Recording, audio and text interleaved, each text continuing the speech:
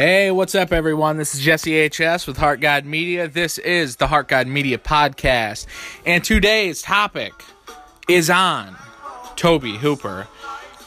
Tobe Hooper has recently passed away, and, you know, as I said with, the previous episode about George Romero, I mean, it's, the older you get, you're raised on these films and these guys that created these films that resonate so much with you and become your, a main part of who you are as a person are these films, and, connecting with people on the level of, growing up with these films and having them be such a huge part of your upbringing and your childhood and a lot of your memories, a lot of your good memories. And I have a lot of good memories about Tobe Hooper and his films for sure.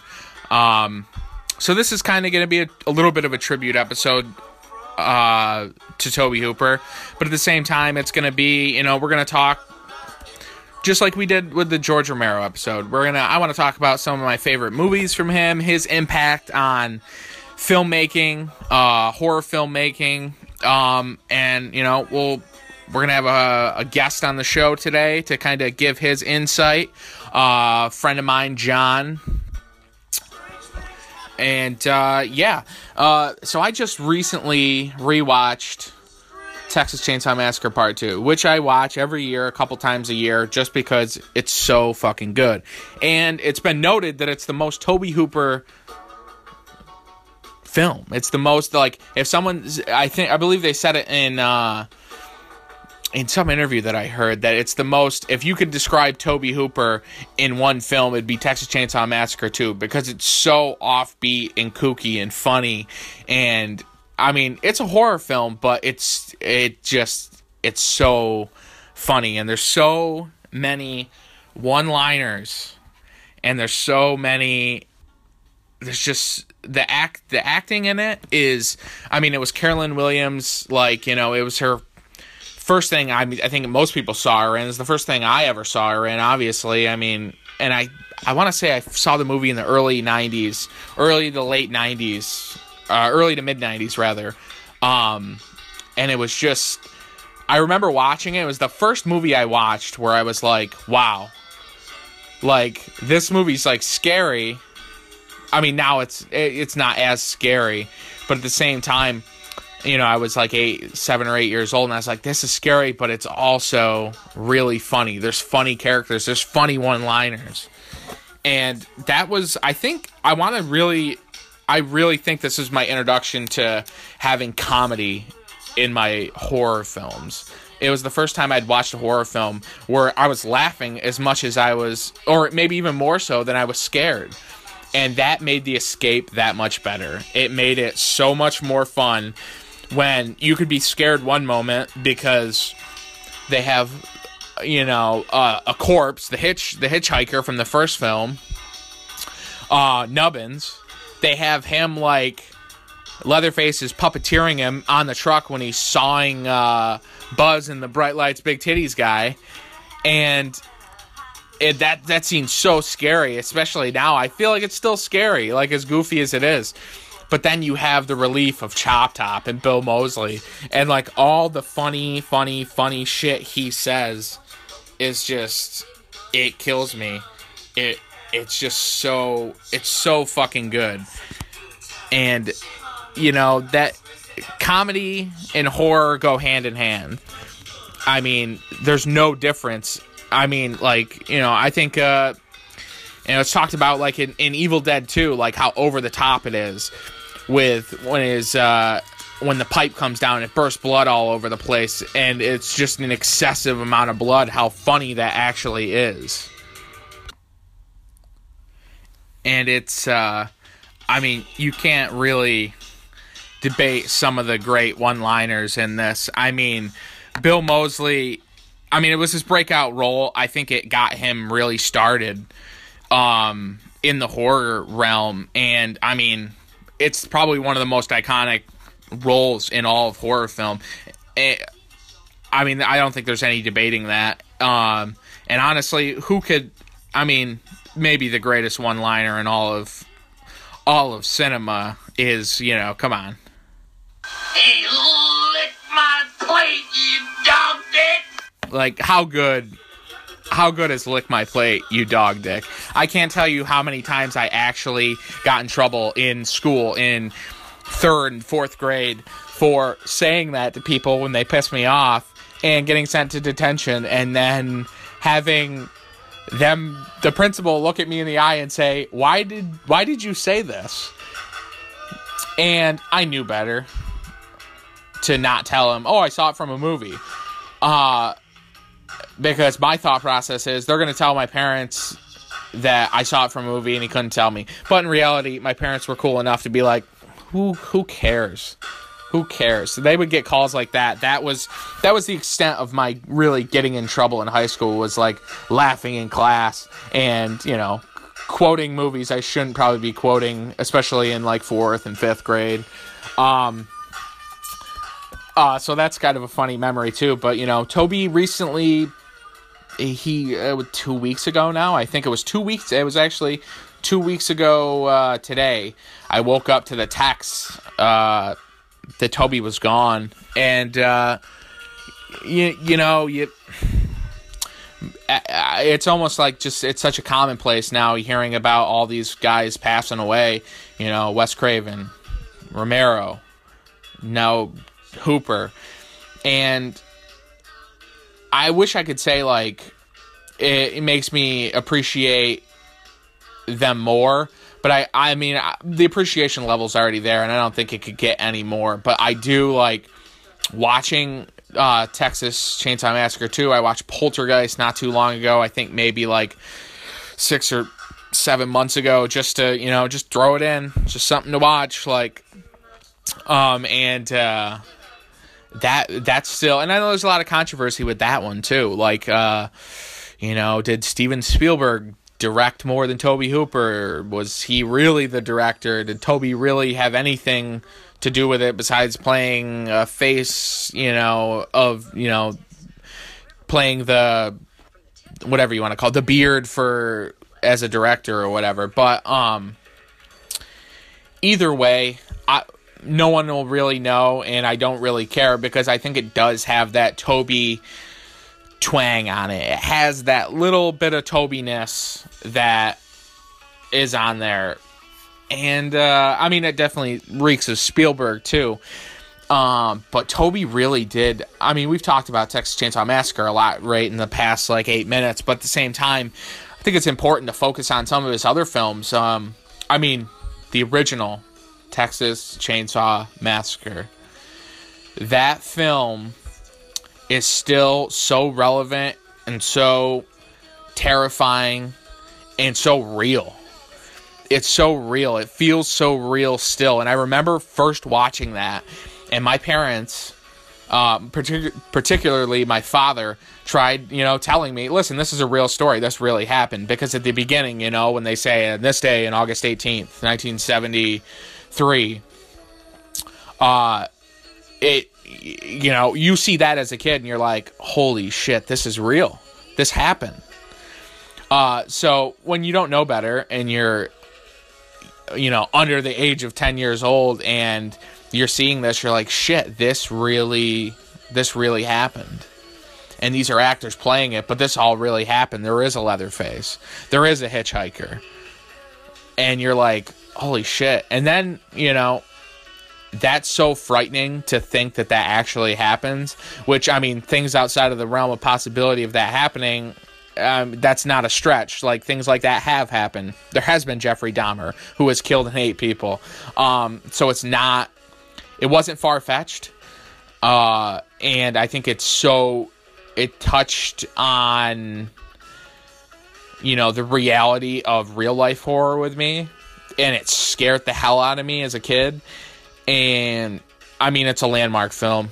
I mean, you got to talk about, people kind of really lean on, Psycho being the real beginning of, slashers and things like that. And I can kind of agree with that for sure. But at the same time, as far as, I don't know. I think between Night of the Living Dead starting, George Romero, John Russo's creation of the modern zombie. And then with this, these are films that really put horror on the map. Without a doubt, Texas Chainsaw Massacre put horror on the map, and there was so many licensing issues, and this is a great story, and I'm so thrilled to have this little inkling. Gunnar Hansen, who played the original Leatherface, I met him at a horror convention in Cincinnati, Ohio, Horror Hound, and I was one of the first people at his table when it opened on this Friday afternoon. Was there with a couple friends, and I just started talking to him, and I said, "Hey, what? I got a question for you, if you don't mind asking." And he was more than happy to oblige me. And he said, yeah, sure. What is it? And I said, well, there was a licensing issue with Texas Chainsaw Massacre where, no one really made a lot of money on it. But the film did well, in drive-ins and what have you, and movie in the theaters that it did open in, it did well. Now, how did you not? I know there's Tobe Hooper has went on to say the film, he didn't see a lot of residual monies from that or anything, barely. And Gunnar Hansen told me that someone in the organized crime realm wanted to get into movies, wanted to get into distribution and licensing and all that fun stuff, and they sold the rights to them so they could get it, into these drive-ins, into these theaters, so they could get it out. So they sold away the rights. And these guys, one in particular, Gunnar Hansen was telling me, kind of reaped all the benefits of the movie, with everyone else getting little to nothing, and pretty much set these guys up for life, with the amount of money that it made. And he joked, and he kind of told me the whole story about how, they had showed up to set once, and I'm trying to remember the conversation because it's almost 10 years at this point. But he made a joke saying, all of our hard work and, sweating to death in that Texas heat, we ended up, the money that it made ended up giving, going to margaritas for one of these guys sitting on a beach somewhere at the expense of, Tobe Hooper and Gunnar Hansen and Jim Seedow. And I thought that was just really funny. And he was just kind of talking a little bit about that. And that was such a cool story. He spent 15 minutes as the line built behind me. He spent 15 minutes with me just kind of talking about that and kind of airing his grievances about it. But he was, he just seemed tickled to tell the story. And it was, it's such an awesome memory. And he was such a nice, humble, kind guy. And he was very stoked. And, and I can't remember exactly what I said to him, and I thanked him for, Texas Chainsaw Massacre is one of the first films I saw as well that kind of turned me on to, loving being scared, loving what horror movies provide, the effects and the escape that they provide with getting you scared while remaining safe. You remain safe while watching these films because you're sitting on your couch, or you're sitting in bed, and you're seeing this crazy shit, and you're like, oh man, that's so fucked up. I'm so scared. The lights are off. And you can shut it off, and everything's okay. And that's such a great escape. And, the masters of horror. Tobe Hooper is definitely one of them. Without a shadow of a doubt, he was one of them. And he had such a... He seemed he had his finger on the pulse of what was funny. Especially, now I can watch Texas Chainsaw Massacre, the original, and see, some of the funnier stuff in it. And Franklin's character, there's no way, when I first saw it, I felt really bad for the character, and, he was, slightly annoying at the same time. Now he's annoying, but that role of Franklin is so damn funny. It's so funny to watch him saying, like, just mocking, like, his sister and, like, like, doing the laugh and shit, like, fucking, it slays me. It's so funny. It's so good and so well acted, by everyone. And, you know, Tobe went on to do some really cool films. Eaten Alive is another great film. If you haven't seen it, please check it out. Another awesome film. Body Bags, who he helped do with John Carpenter, and that is like such a fun anthology film. But there was so much stuff that he contributed, you know, outside of the Texas Chainsaw Massacre films. I mean, he was kind of the first two that he did, obviously. And he was kind of, I feel like he, at some points, he was, like, pigeonholed to that. And then with kind of what, the controversy with poltergeist and things like that. But, I mean, man, Salem's Lot. Salem's Lot is awesome. Another frightening film. It was a TV movie. And it was, like, I remember watching that, and I was just, like, love it. I watched a lot of these films probably within the time period of, like, being, like, I want to say, like, 6, 7, 8, 9, 10, probably, like, 7 to 12. I found, like, every film that I would grow to love and adore, you know, where I was really, you know, aware and conscious of what I was watching, and, like, would, you know, really retain what I was watching. I was like, oh, I love that movie. I love this movie. Because when you're 5 or 6, you know, 4, 5, and 6, and you're watching movies, you're just kind of watching movies. You're not really paying attention. The average person, the average kid isn't. I feel like I was.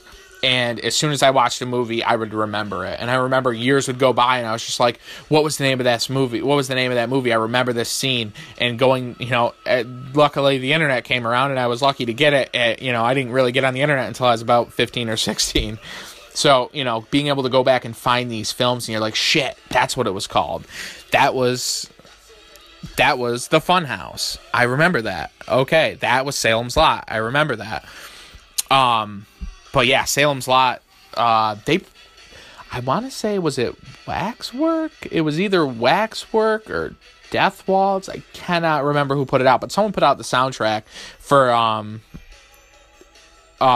Salem's Lot, and on, like, a blue and yellow and, like, black swirl, and it just looked fucking sick. And I love that, you know, these movies are getting, like, the vinyl releases for the soundtrack and the scores and stuff. But yeah, he did The Funhouse, and The Funhouse was, you know, I didn't see The Funhouse until, like, I saw, like, parts of it as a kid, and then, you know, I was just like, what was the name of that film? And then, you know, I found it, and I was like, shit, Tobe Hooper did that. That's great. You know, Life Force, that's something I didn't see until later on. I don't think I saw Life Force until, like, maybe a few years ago, like 6 or 7 years ago. Again, loved it. Thought it was great. And he did The Mangler. It's the Stephen King adaptation. I know that doesn't get a lot of love. I honestly have not seen that since I rented it on VHS in the late 90s. But, you know, he just did, like, memorable movies, just ones that remind me a lot of my childhood, especially, you know, Texas Chainsaw Massacre 2, and Body Bags. I remember when Body Bags was getting shown on Showtime, and just staying up late because, oh, Body Bags is on, I gotta watch that. And something I just found out that I thought was awesome is he directed the Billy Idol Dancing with Myself. It, you know, it's Generation X song, but Billy Idol, like, you know, claimed it, and you know, after Generation X, he left Generation X and pursued his solo career. He directed that Dancing with Myself video, which reeks of, you watch it now and you're like, that's definitely got Tobe's stamp on it. And I love that I just found that out. I love still finding things out I didn't know about directors and movies and things that I love. There's a never-ending amount of knowledge that we can still unravel, like, after, you know, you think you know it all about some of your favorite directors. And I'm not going to sit here and lie and say that I think Tobe Hooper, I like Tobe Hooper's career better than like a Romero or a Craven, because I don't, but at the same time, I hold Texas Chainsaw Massacre and Texas Chainsaw Massacre 2, and honestly, Salem's Lot, Body Bags, I hold those movies in high regard, because I grew up watching those films, and I have such a nostalgic, I remember watching Body Bags with my father, who passed away last year.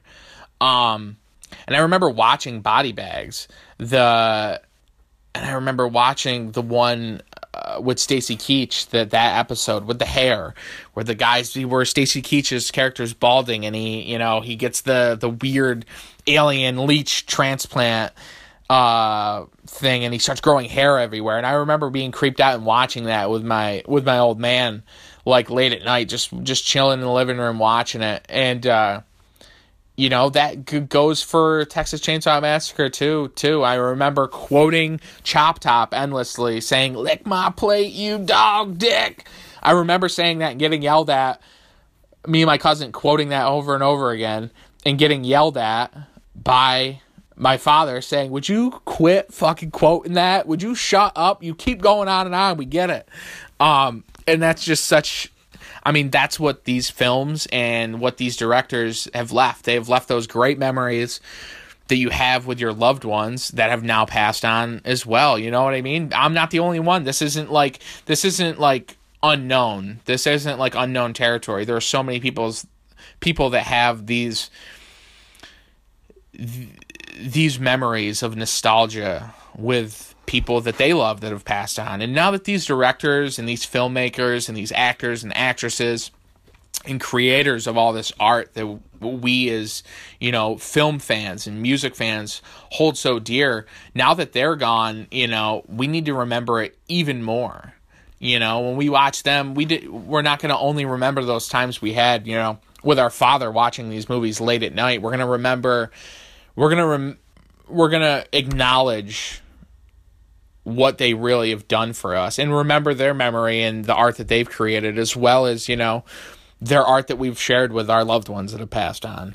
And it's such cool memories to have. And to think that, someone like Tobe Hooper is, like I said it, I'll said it before with George Romero, I'll say it again right now for Tobe Hooper.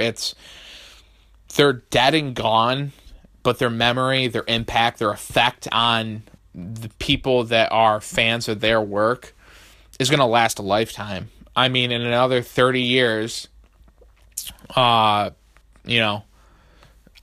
I'll still be alive. I plan on living a very long time, but hopefully, I'll still have these memories.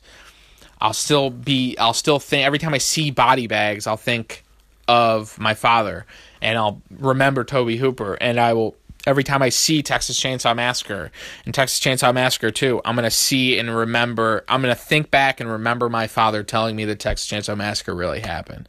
I'm going to think back to him telling me to quit quoting Chop Top, and I think that's awesome. That's such a cool thing to have and remember.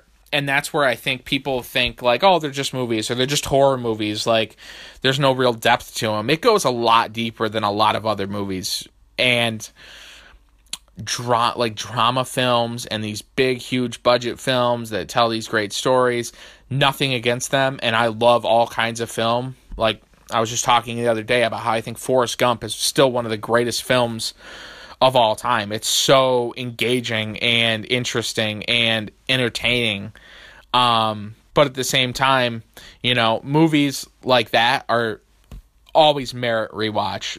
I always rewatch Forrest Gump. But at the same time, these people who, kind of look at horror as like, second or third class citizens to the rest of the film genres. It's unfortunate, because you talk to someone who's a fan of horror and genre films, 80s action or sci-fi or suspense and crime and thriller, whatever you want to call it. They're passionate fans, and they have great insight to not even just horror film, but film in general. And a lot of horror stories, they're great fantasy storytelling, and they don't get the respect a lot of the time. that they should, as intelligent film in filmmaking. I feel like they're almost too smart for people who think that, you know, horror is below the rest of film genre. It's almost too smart. Like, horror movies are very self-aware. Especially, you know, even the ones that were filmed in the 80s and they're so bad that they're good type things. The Troll 2 syndrome, you know what I mean? It was so good, but it was so bad that it's amazing that even the people that were in it, who have now recognized how ridiculous over the top it is, they're self-aware now, and they love that, you know, the people who were involved with that film, save for the filmmaker, you know, they all, like, love how bad it is and appreciate how bad it is because there's fans behind it. There's fans behind it that love how bad it is, and they get it, even though they were trying to make a serious film and it came out goofy as all hell. Troll 2 is so revered. They made a documentary called Best Worst Movie. And you got to check it out because it's so entertaining. And George Hardy, who is now a dentist. He's been a dentist, I think, his entire adult life.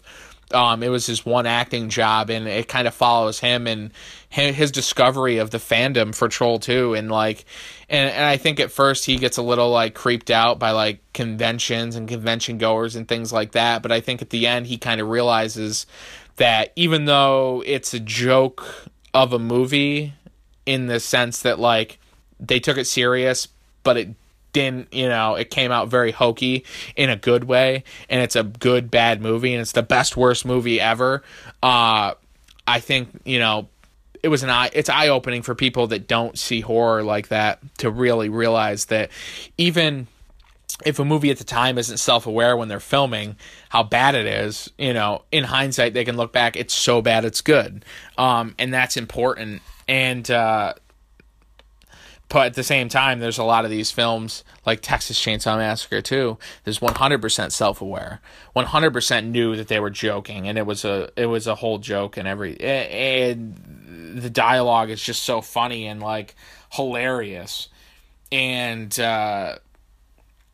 it's, I don't know, it's just so fun to have all these films to be able to talk about. I mean, this podcast is going to be able to exist a long time because there are endless films, endless directors, endless actors, endless talent, endless stories that can be told. And hopefully I'm going to involve more and more people as it goes on. And I think we're going to have my friend John Engell do a little call-in a little bit. And he's going to we're going to have him discuss Tobe Hooper a little bit for himself. And he, you know, all of my friends that are into horror and genre film as well, they all, like, if you took all of the things we have in common film-wise and the appreciation that we have for different films away, we would still be friends. But I can't stress enough how much film in general, because there's so many non-horror films that we love and relate and talk about as well. But horror is just like our bread and butter. And it's so fun to talk, and I'm going to talk to John a little bit about that, because him and I have been friends, I think, for like 4 or 5 years, and that was the whole horror and convention going and things like that. That's the whole basis of mine and his friendship. Or my other friends, we were friends before, you know, that became our main bonding, our bonding glue. But with John, that is what kind of touched us off, is for being friends. But yeah, we're gonna get a hold of John here, and we're gonna see what he has to say about Tobe Hooper. And it should be very, very... We're FaceTiming because we don't have a higher budget for that. Hey, John, how's it going? Thanks for having me. I'm happy to be here. Hell yeah. So, we're talking about Tobe Hooper, and I was just kind of discussing, my favorite films, and I was really talking about Texas Chainsaw Massacre too, mainly, and I touched on some of his other films. If you had to name your favorite Tobe Hooper work, what do you think it would be? That's tough. Toby's had a great career. One film that always comes to mind when I think of Tobe Hooper is the film Life Force, which was written by Dan O'Bannon of Alien and Return of the Living Dead fame, John Carpenter's old college roommate. And I find that film, every time I watch it, I enjoy it more and more. It's just incredibly well done, and it's just something to this day that's still incredibly unique, whereas, zombies with Walking Dead have been done to death, no pun intended, but that vampires in space is is still pretty unique. So what was the first Tobe Hooper film that you saw that you can actually remember, like seeing as a kid? I'd imagine it probably would have been Poltergeist. And then obviously there's the argument of who actually directed that film. Yeah. Which I don't know if you already got into that, but that's a whole separate argument that's interesting in and of itself. See, that's what I did discuss that for a moment, but this is my take on it. Whether Tobe had a huge part in it or not, directing wise, I think it still has a little bit of Tobe Hooper's stank on it. It has like a little bit of his signature on it. Whether he directed 2 scenes or not, he was obviously involved in it at some capacity. Now, maybe the truth is we'll never really know what his capacity truly was, but I feel like it definitely has a little bit of a Tobe Hooper signature on it. Oh, for sure. It definitely seems like a Hooper-Spielberg hybrid. Hooper known, although Texas Chainsaw 2 is comedic, but Hooper known for darker, more sinister horror, and Spielberg obviously more family-friendly. So it's a mashup of the two, but certainly probably more Spielberg, but you can't discount Hooper's contribution to that film. I did read recently. I was just doing a little research after Tobe passed, sadly, and I came across an old LA Times article that had a quote in it that I'd actually never seen before, which I can share with your listeners quick. But it said it was released prior to Poltergeist hitting theaters, and in it Spielberg said that, quote, Tobe isn't what you'd call a take charge sort of guy. He's just not a strong presence on a movie set. If a question was asked and an answer wasn't immediately forthcoming, I'd jump up and say what we could do. Tobe would nod agreement, and that became the process of our collaboration, end quote.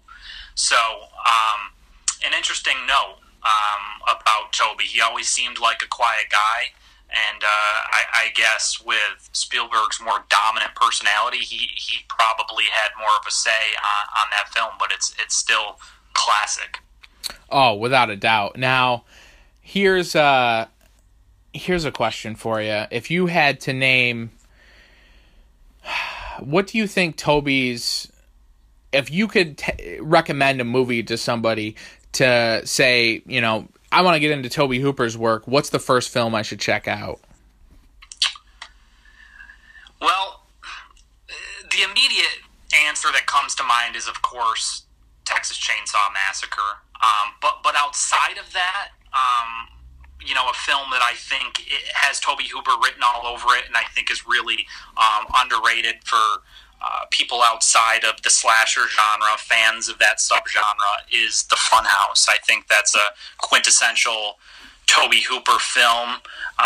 It's just something you have to see if you haven't. And on an interesting note, after that film was released, they had a novelization of it released, and it was actually written by Dean Koontz, who's gone on and done amazing things in his own right in the horror thriller book genre.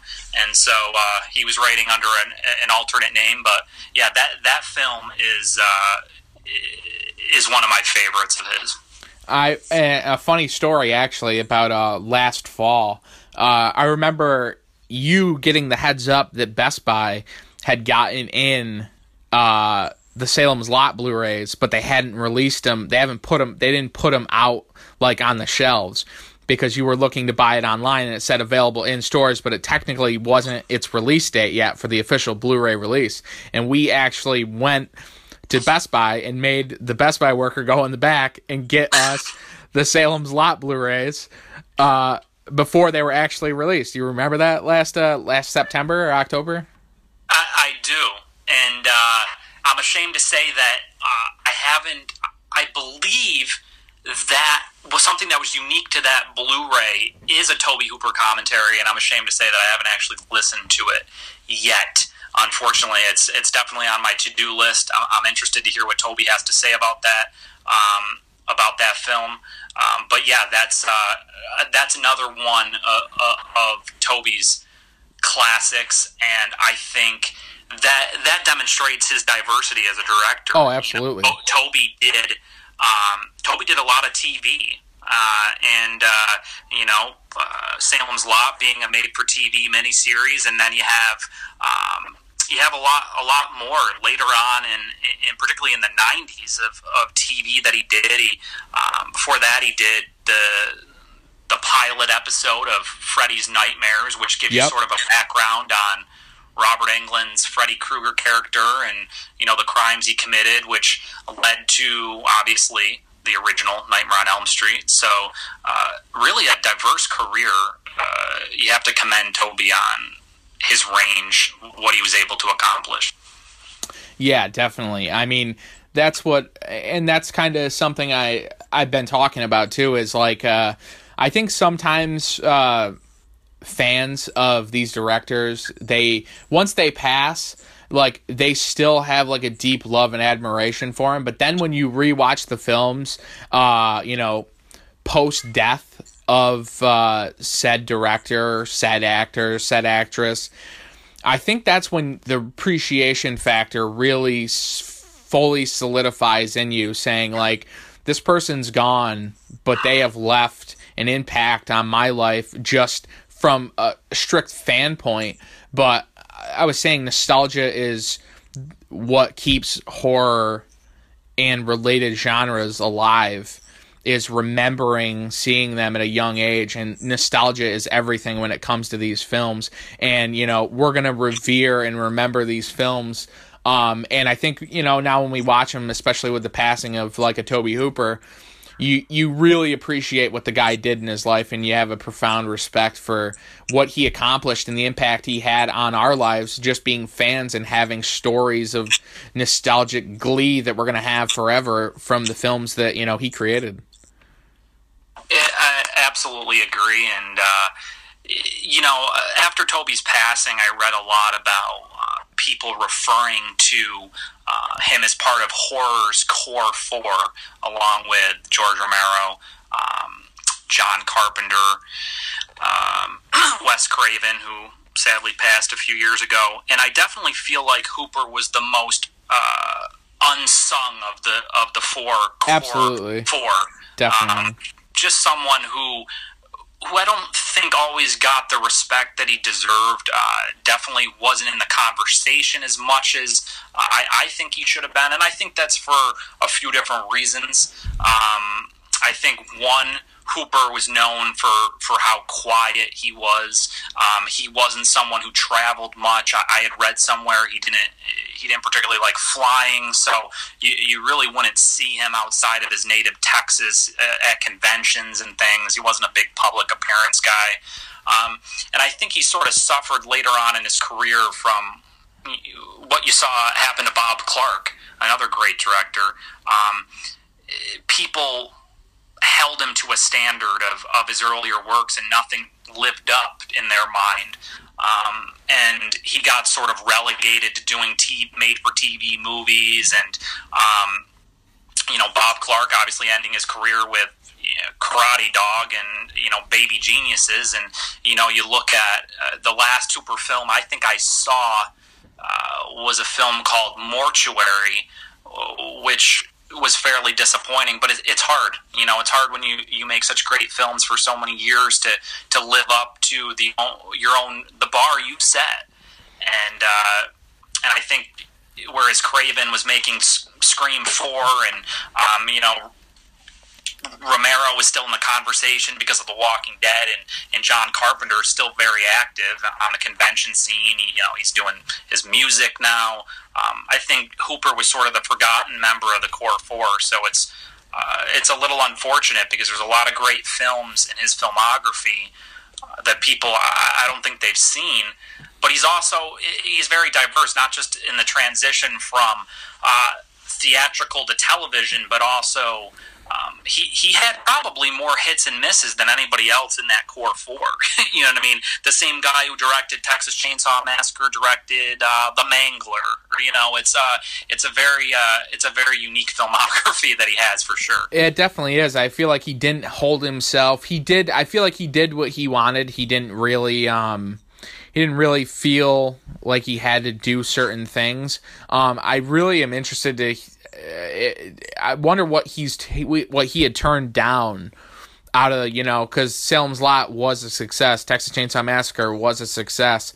I really wonder what he turned down. But I guess if I had to wrap up kind of what we're talking about right now, I would say this for people that kind of do see him as the young unsung, and I'm not going to say that I haven't, because at times it's mainly when we talk we revere so much on George Romero and Wes Craven and John Carpenter, because they do have I think they do have a larger filmography between the three of them, each one of them having a larger filmography compared to Tobe. But at the same point, I'll say this: Wes Craven, Nightmare on Elm Street; George Romero, Night of the Living Dead; John Carpenter, Halloween; Tobe Hooper, Texas Chainsaw Massacre. Texas Chainsaw Massacre, arguably four of the biggest horror movies and genre-defying movies of all time. For sure, and I think that will live on forever. I think they are our modern. They are our modern famous monsters. Leatherface, Michael Myers, Freddy Krueger. You're talking the whole zombie subgenre. Absolutely. Yeah, I mean, that's our Wolfman and the Mummy and what have you. That's definitely something that I feel is going to live on long past Tobe. That creation, they're still making Texas Chainsaw movies. They're still coming out. Remakes, prequels, and every other incarnation of Leatherface. And to get back to your point real quick, to touch on as far as what he may have passed up, I'd also be interested to know. It's always fun looking that up and seeing some of the things that could have been, whether he passed it up or it just ended up in developmental hell and whatever the case may be. But I did recently see, I think it was Code Red, releasing a Blu-ray of a film called The Dark, which Tobe Hooper had originally been attached to. He was in the director's chair. This was right after Eaten Alive with Robert Englund, and I just saw, just yesterday I was looking up that film. I was like, I think Tobe had something to do with this, and apparently he got fired off the set of that film just for falling behind schedule, and was replaced by a guy named John Bud Cardos, who had just finished a film called Kingdom of the Spiders with William Shatner. So that was that's an interesting note right there. Why are you doing that? Sorry, my little one popped in to say hi to everybody. But so it's funny.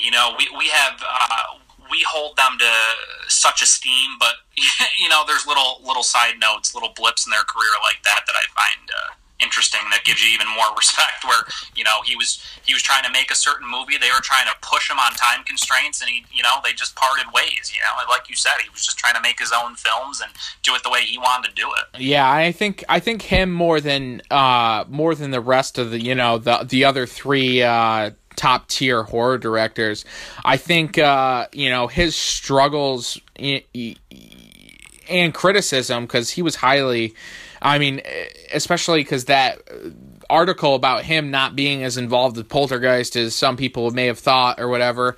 I think that, he did face like some criticism on that, and like a lot of his films that didn't live up to the hype, live up to, the standard bearer that he created with, Texas Chainsaw Massacre.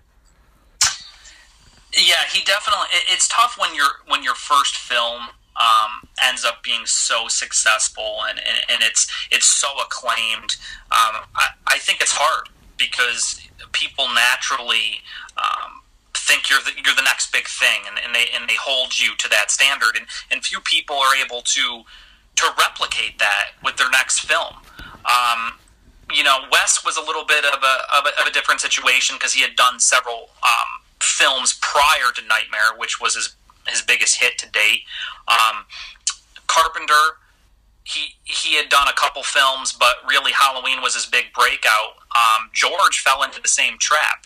People tend to think of Night of the Living Dead, and then they jump right to Dawn of the Dead, and they sort of neglect the fact that there were several other, there's always Vanilla and Season of the Witch and what have you, in between.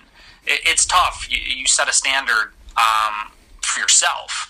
People hold you to that. They think that your next film should be as good, if not better, than your previous film, and it's tough when you make something as amazing as Texas Chainsaw Massacre to replicate that the next time out. But there's a lot of really fun films, I think, in Tobe's filmography that a lot of people haven't checked out. Spontaneous Combustion with Brad Chucky Dourif.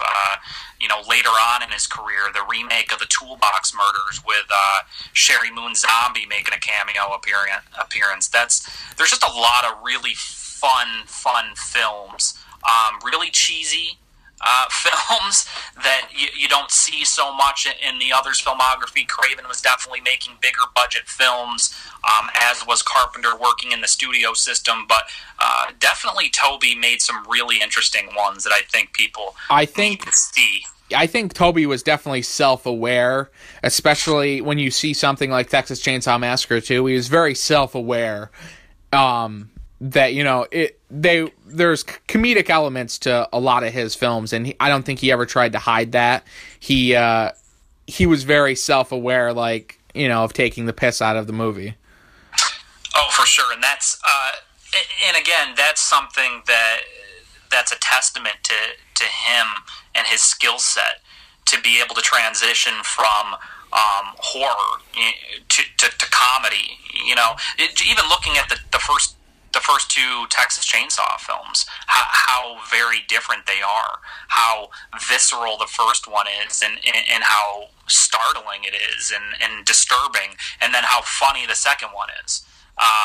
That takes an incredible amount of skill to go back and forth between such two very different genres, and in a lot of ways very similar genres. But he definitely was a phenomenal director with an amazing skill set, and it's just unfortunate we didn't have time to see more of his work. Yeah, when especially something else I think's interesting is I feel like him and George Romero had the same trajectory when it came to their breakout films. George obviously being Night of the Living Dead, and Tobe's being, what was it, 4, 5, 6, 7 years later was Texas Chainsaw Massacre. And they were always, George obviously Dawn of the Dead, I think, ended up being just as successful as Night of the Living Dead. But Tobe and him, I feel like they both had to jump that hurdle of getting over the success of Night of the Living Dead and Texas Chainsaw Massacre. I feel like they both faced a struggle with trying to, get past and top what they had created, which were modern masterpieces. For sure. I agree completely. And both of them, to a certain degree, were pigeonholed into into those films. Romero, people just kept demanding more zombies, and which he obliged. He ended up doing 6 of them, but that original trilogy, all phenomenal films, and I know you already had your podcast on George Romero. Everybody check that out because it's great. But those Dead films, in a way, overshadowed some of George's other great work in between, like Creepshow and things. Definitely. And I think that it definitely happened with a lot of Tobe's films. A lot of, and I'm not being hypocritical because there's certain films I've discovered within the last few years. Like, oh, Tobe directed that. I never even knew that. Well, that's what I had said. I said I had not checked out Life Force until I think maybe 4 or 5 years ago. Yeah, it's just there's a lot of hidden gems in his filmography, and I think that is in a lot of ways a product of those not being humongous studio pictures. You know what I mean? Like John Carpenter doing The Thing with Universal, that's getting a huge push. That's got a huge budget. I think Tobe was doing a lot of other things that maybe weren't on the same scale and just sort of fell between the cracks, but just so much fun to be had in his films. You know, you don't always take them seriously, and they're not always the most terrifying, but it's just a lot of fun in those films. Definitely. Well, John, thanks for coming on and having this discussion with us and kind of giving us your thoughts on Tobe. And I mean, we've probably had this conversation 700 or 800 times. But for sure, and I'm sure we'll have it again off the air because he's just one of those directors that's worth continuing to talk about. You know, that conversation I think is going to live on for a long time. Tobe's done a lot of memorable things, and you know, thanks Tobe for all your contributions to this genre we love. Absolutely. Well, John, appreciate you stopping in. And thanks for having me, guys. Hey, it's always a pleasure. You're welcome anytime, brother. All right, brother. We'll talk with you soon. Yep. Have a good one. I love having conversations like that. I really do. And I mean, that's one passionate person to another about film. And you know, anybody, I'm going to say this right now, anybody listening, you're more than welcome to come on. If you're, you know, I mean, it's hard to be as well spoken as Mr. John Engell, but it's I want to have conversations with anybody who's a fan, anybody who loves this shit as much as myself and my friends. Anyone's more than welcome to come on, and it's you know, it's comforting to be able to talk about these things. And just share the love for these movies. It really is, it's awesome. And I love having the conversations, and there's so many more to be had about several different people. And it is the season. It's September. You know, October's right around the corner. So you definitely have to check out more and more horror movies as it gets closer. You son of a bitch, you moved the cemetery, but you left the bodies, didn't you? You son of a bitch, you left the bodies and you only moved the headstones! You only moved the headstones! Make sure you move the headstones, for sure. And listen, if I had to recommend, if you're not, I mean, everyone should have seen, everyone should have seen Texas Chainsaw Massacre by now.